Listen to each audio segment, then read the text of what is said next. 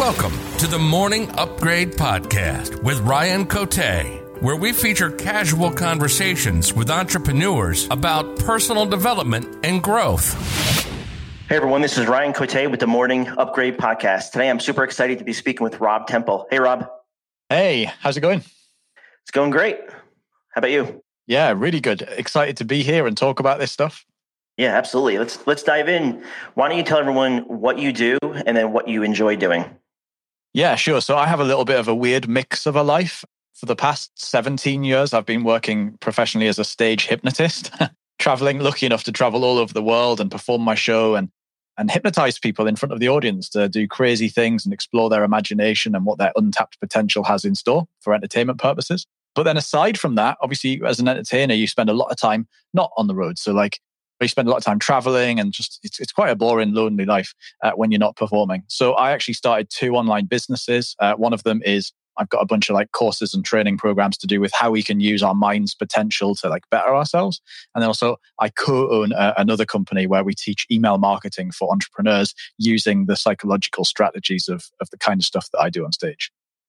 It's quite a mixed life. Again, about 3 months of the year, I'm on tour doing my show, and then the rest of the year running those businesses. Yeah, I definitely want to talk to you about mindset for sure. I'm curious about your profession as a hypnotist. What does the training look like for that? I'm just curious for my own curiosity's sake. It's actually nothing official. So the way it works is anyone who works as a hypnotist could teach anyone else to do it. Obviously, whether they're good at teaching it or not, that's a different thing. But I saw a hypnotist. I did magic as a kid. So I always thought I was going to be an entertainer of some description from being 4. And then when I was 14, I saw a hypnotist and thought, wow, that's cool. And lots of magicians branch into other types of entertainment, like juggling or ventriloquism or escapology or whatever. But I just wanted to learn, is that real? Is this hypnosis show thing real? Or are they just acting and playing along? And I wanted to learn, if it is real, I want to learn how to do it. So my dad literally paid the guy that we saw to teach me how to do it. And he used to come over to ours on a weekend and we watched videos of his show and he'd deconstruct it all and help me figure it out. And then I figured that nobody would take a 14-year-old hypnotist very seriously. And so I waited till I was just before my 17th birthday, a couple of weeks before.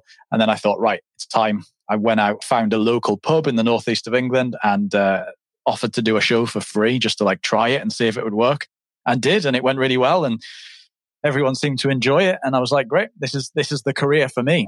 And so pursued it from there. Well, that's really interesting. How much does, in terms of what that guy taught you, how much of it is tied to mindset? So hypnosis, interestingly, is probably 90% confidence and mindset of the performer and 10% hypnosis techniques is the honest truth. There's a lot to it, but when you get hypnotized, you actually really just hypnotize yourself. All the hypnotist does is give you the framework to follow and tell you what to do. And so a lot of what makes a hypnosis show work, or if you go and see a hypnotherapist, a lot of what makes that actually work is your belief and expectancy that it's going to happen. And therefore, one of the biggest bits is for the hypnotist to have belief and confidence that when you go out on stage, because it's a little bit terrifying, as a comedian, you could go out on stage and tell jokes. And even if nobody laughs, you could still tell the jokes. It's hard, but you could still do it. Whereas with a hypnosis show, if people don't get up or nobody gets hypnotized, you don't have a show. So when you go out on stage and you've got nothing but a microphone and the audience to work with, and you have to pull a show out of that, it's quite a daunting thing when you first start doing it. So yeah, you have to really have the confidence that this is going to work, because if it doesn't, then it's a little bit they say that an audience can smell fear. They definitely can. Yeah. If you go out on stage and it looks like you're not going to be able to do that. What have you done to build up your confidence? Is there anything that you recommend to those listening? As a kid, I was terrified of everything. I was the kid that would cower behind my mum's leg if somebody came to the door. And the first time I ever did a show of any description was a magic show. I was about 10 and it was for a group of brownies. I don't know if you have brownies and Girl Guides and stuff over there. I think so. But brownies, so they're a similar age to me. They were probably 30 or 40 girls, all about 9 or 10 as well. I'm about 10. And I went out to do this magic show for them. And I just seized up. I picked up the props to do the show and I just couldn't do it. So I silently stood there. The only way I can describe it is demonstrating the tricks. And my stepmom, who's a drama teacher, she came out and did all the speaking and the words and stuff. So that was a bit horrifying, but I got through it. So that was the first experience of ever doing a show. And I realized then wow, things have to change. Like if I want to make this a career and I couldn't do this in front of like 10-year-olds, like I'm going to have to find a way to do this. So the first thing that came about from that was starting to realize that confidence comes from evidence, and therefore it comes from flight time, it comes from stage time, it comes from like the time that you actually spend doing the thing. And so what I figured was, well, how can I do something that starts really small, and then that will build some evidence, like a building block that I can then stand on top of, which makes me slightly taller, and then I can do the next thing and then stand on top of that one, and that makes me slightly taller. So that was, okay, great. The next few years, I'm going to dedicate myself, in my case, to learning close-up magic, like where I'm only entertaining 2 people at once, or 1 person at once, or maybe 3, rather than a big room of people. Because then there's nothing particularly to be as nervous about. I feel like I can do that. There's no stage fright. I'm just having a conversation with 2 or 3 people. Okay, great. And then once I started to master that, it was okay, great. Now, so what you have to do, I think, in any walk of life is find the thing that you want to do, and then find out what the small chunk of it is. So as a stage magician, the small version of that is, okay, could I do a trick for 2 people? Okay, great. And then once I've done that, I've built the evidence to know that they like it and they like me and that I came across well. So now I need to find the next little step. And all of that stuff really helps to build the evidence that you need that actually this is going to be okay. Because I think it comes actually really in 2 parts. It comes one in evidence. So like, have you got proof of having done this before and it being successful? And secondly, it comes from reps. So like any exercise, like it comes from doing it over and over and over again. So find any opportunity to be bad. Like in the comedy world, there's a big thing in the early days, like you go and do the small, crappy little comedy clubs because you need somewhere where you can be bad. You need somewhere where somebody can like throw the tomatoes at you because you're terrible, because otherwise you're going to go out in front of a big audience and be terrible straight away. So I think everything confidence related comes from building evidence, and that trains your brain to accept that when you do this, people like it, and therefore you should continue to do it. Yeah, I like the idea of evidence and reps because, first of all, that's something that all of us can do, and I really relate to it as well because I'm in sales for my family business called Ballantine, and I still remember. So pre-COVID, like sales meant you would go meet with the person, and I still remember my first year there, like in 2003 or 4, or whatever it was, going on some sales calls, and I was pretty nervous. And for me, unfortunately, the nervousness would translate into like a sweaty face, just to be transparent, a sweaty face. And I remember this one sales meeting I was in, I was so sweaty. The beads of sweat were dripping off my face. And it's really hard to have confidence and focus when that's happening. And it was horrifying, but I stuck with it. And now, fast forward to today, the sales calls are a much more pleasant experience because you're right. It's reps. It's like public speaking. The more you do it, the more confident you get. You start building up evidence to yourself that you can do it. And so I like that. I like that advice you just gave. One of the biggest things we should all be frightened of is getting to the age of 90 and looking back at our life and realizing we never had the courage to just have a go and do the thing. Like, I think courage and confidence go hand in hand. When you're confident, you don't really need that much courage because you're doing a thing that you're totally comfortable doing. When you haven't got confidence, what the real thing you need to focus on is getting the courage to have a go. Like, if you're frightened of roller coasters or something, then getting on one to see how bad it really is, because you might find out that once you're on it, you quite like it. You just need the courage to sit in the car and put the bar down and just let it go. So I think finding the courage to have a go and start to build up those reps, that's really useful if you find a way to start small.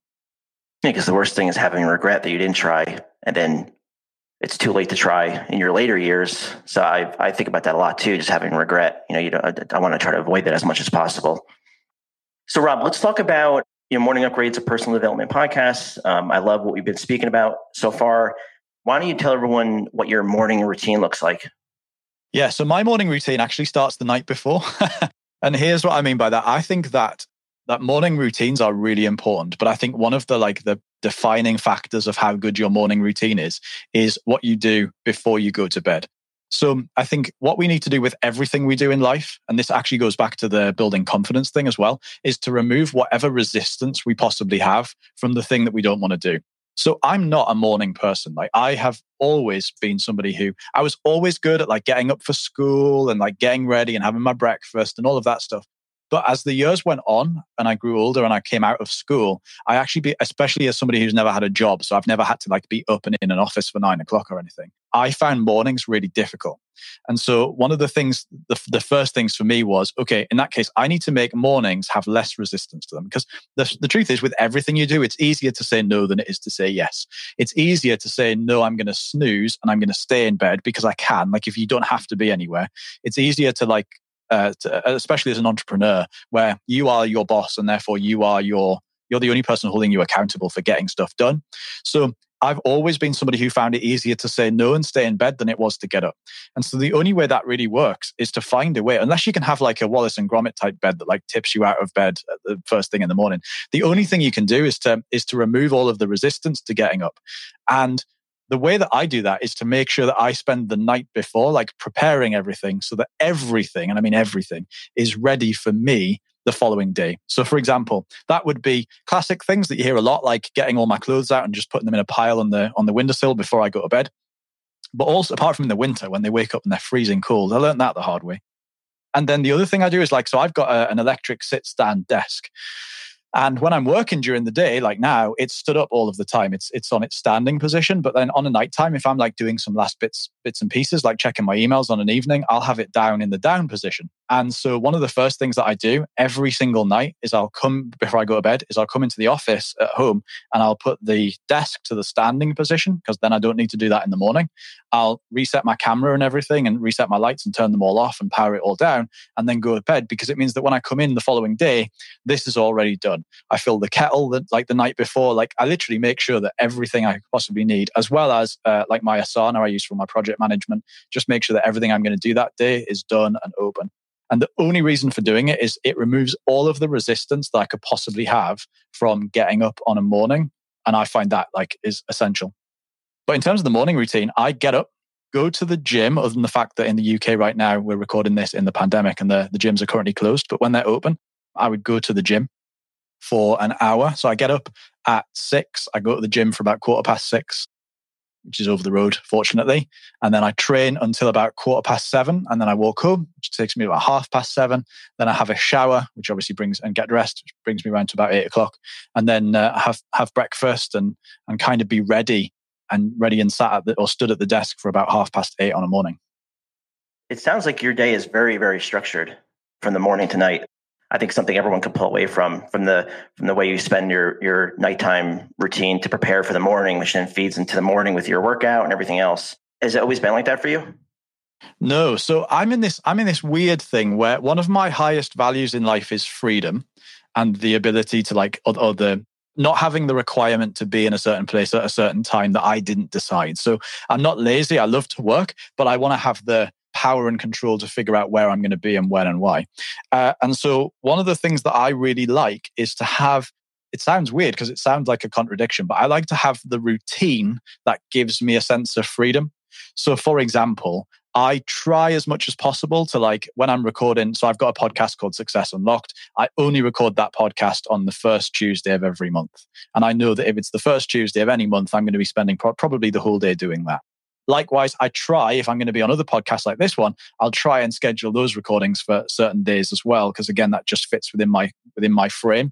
And so what it means is that my life runs fairly well with very structured 3 days of the week. So Tuesday, Wednesdays, and Thursdays are like super structured. Every single thing I do is like itemized and calendarized. So I know exactly what I'm going to do and when.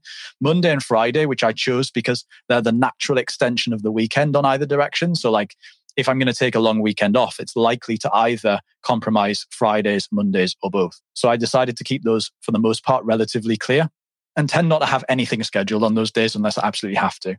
And so then what that means is my morning is super structured and my evening is fairly structured. And when I say my evening, I mean from like 9:30 to about 10:30. I'll just do the same things. I do this thing called the 10 o'clock, 10-minute tidy at 10 o'clock on a night, which is literally me just doing that bit I just said of like, just tidying up, just making sure everything's where it's supposed to be. So the next day when I get up, one of the things that would demotivate me, and I think this is one of the things you have to do with a morning routine, is find what demotivates you and then remove it. So one of the things that demotivates me is like having a couple of glasses or a crisp packet or something lying around from the night before. I want to make sure that all of that is gone so that when I come to work, everything is like set up and it's just ready to go. And again, just helps remove that resistance and start the day fresh, I suppose. Yeah, I love all the gems you're dropping here. And I've got one more question for you, Rob, and then we can wrap up by you telling everyone how they can learn more about you. My last question for you is, it's around mindset. Normally, I like to ask around like, what's your number one personal development tip? But I want to be more specific with you because of your background. So what's your number one mindset tip? I think the big thing you need to be able to try and do is to step outside of your thoughts as being something that is your belief. So very, very quickly, the way that our thoughts develop is that our subconscious mind, which is the engine room in your brain, is constantly taking in like millions of bits of information that it picks up from everything. Things that people say, things that people do, stuff you read, stuff you see, experiences you have. And it tries to put all of that stuff together and present it to your conscious mind. That's the voice in your head that you think of as me, as you, as a thought. And so everything you think with that little voice in your head, like, oh, when I go to the shop, I must remember to get some potatoes or whatever. That is all of the work and the result of your subconscious mind putting together jigsaw pieces in the best way that it can, based on your frame of reference, based on your view of the world, based on the beliefs that you've built, and then putting it all together in a picture that makes sense to you. And so I think one of the biggest things to realize is that when you have a thought in your head, like, oh, that person doesn't like me. Oh, I'm lazy. Oh, I don't want to do that. Oh, I'm not good at that. Oh, I shouldn't do that because I'll probably fail. All of that is entirely based on a bunch of millions of jigsaw puzzles being put together in a picture that at the time made sense to your subconscious mind in that frame of reference with your view of the world. And I think one of the first things that everybody should do is to start to say, actually, and take a step back from everything you think and just look at it with a certain view of cynicism and skepticism, like you would with like a greasy, horrible salesperson on the street who like stops you in the middle of you walking to the shop and tries to sell you something when you don't really want it. That you want to look at it with the same view of skepticism and cynicism that you would there and say, actually, do you know what? Is that really how I feel if I consciously think about it? Like almost think about your thoughts as if they were something that somebody else was saying to you. And then try and figure out from there, actually, what evidence do I have for that? And how could I change that belief if it's not serving me positively? Which is a whole different discussion in its own right. But that would basically be my tip, I think. Awesome. Thanks, Rob. Well, I really enjoyed this conversation. What's the best way that someone can learn more about you if they want to connect with you? Yeah, cool. So I have a podcast called Success Unlocked. It alternates between me one week and then me interviewing a guest the next week. You can check that out at successunlocked.com. And also, just for listeners of this, I put together a cool little pack of self-development resources, all to do with reprogramming your mind to do and think and behave the way you want. So if anyone wants to grab that, I think it'll help you with all the different areas of your life and business. You can grab it by going to successunlocked.com/morning, and then you can go ahead and download that. Great. Thanks, Rob. This is the type of episode you have to listen to twice because you dropped so much information. So I really appreciate your time. And thanks, everyone, for listening.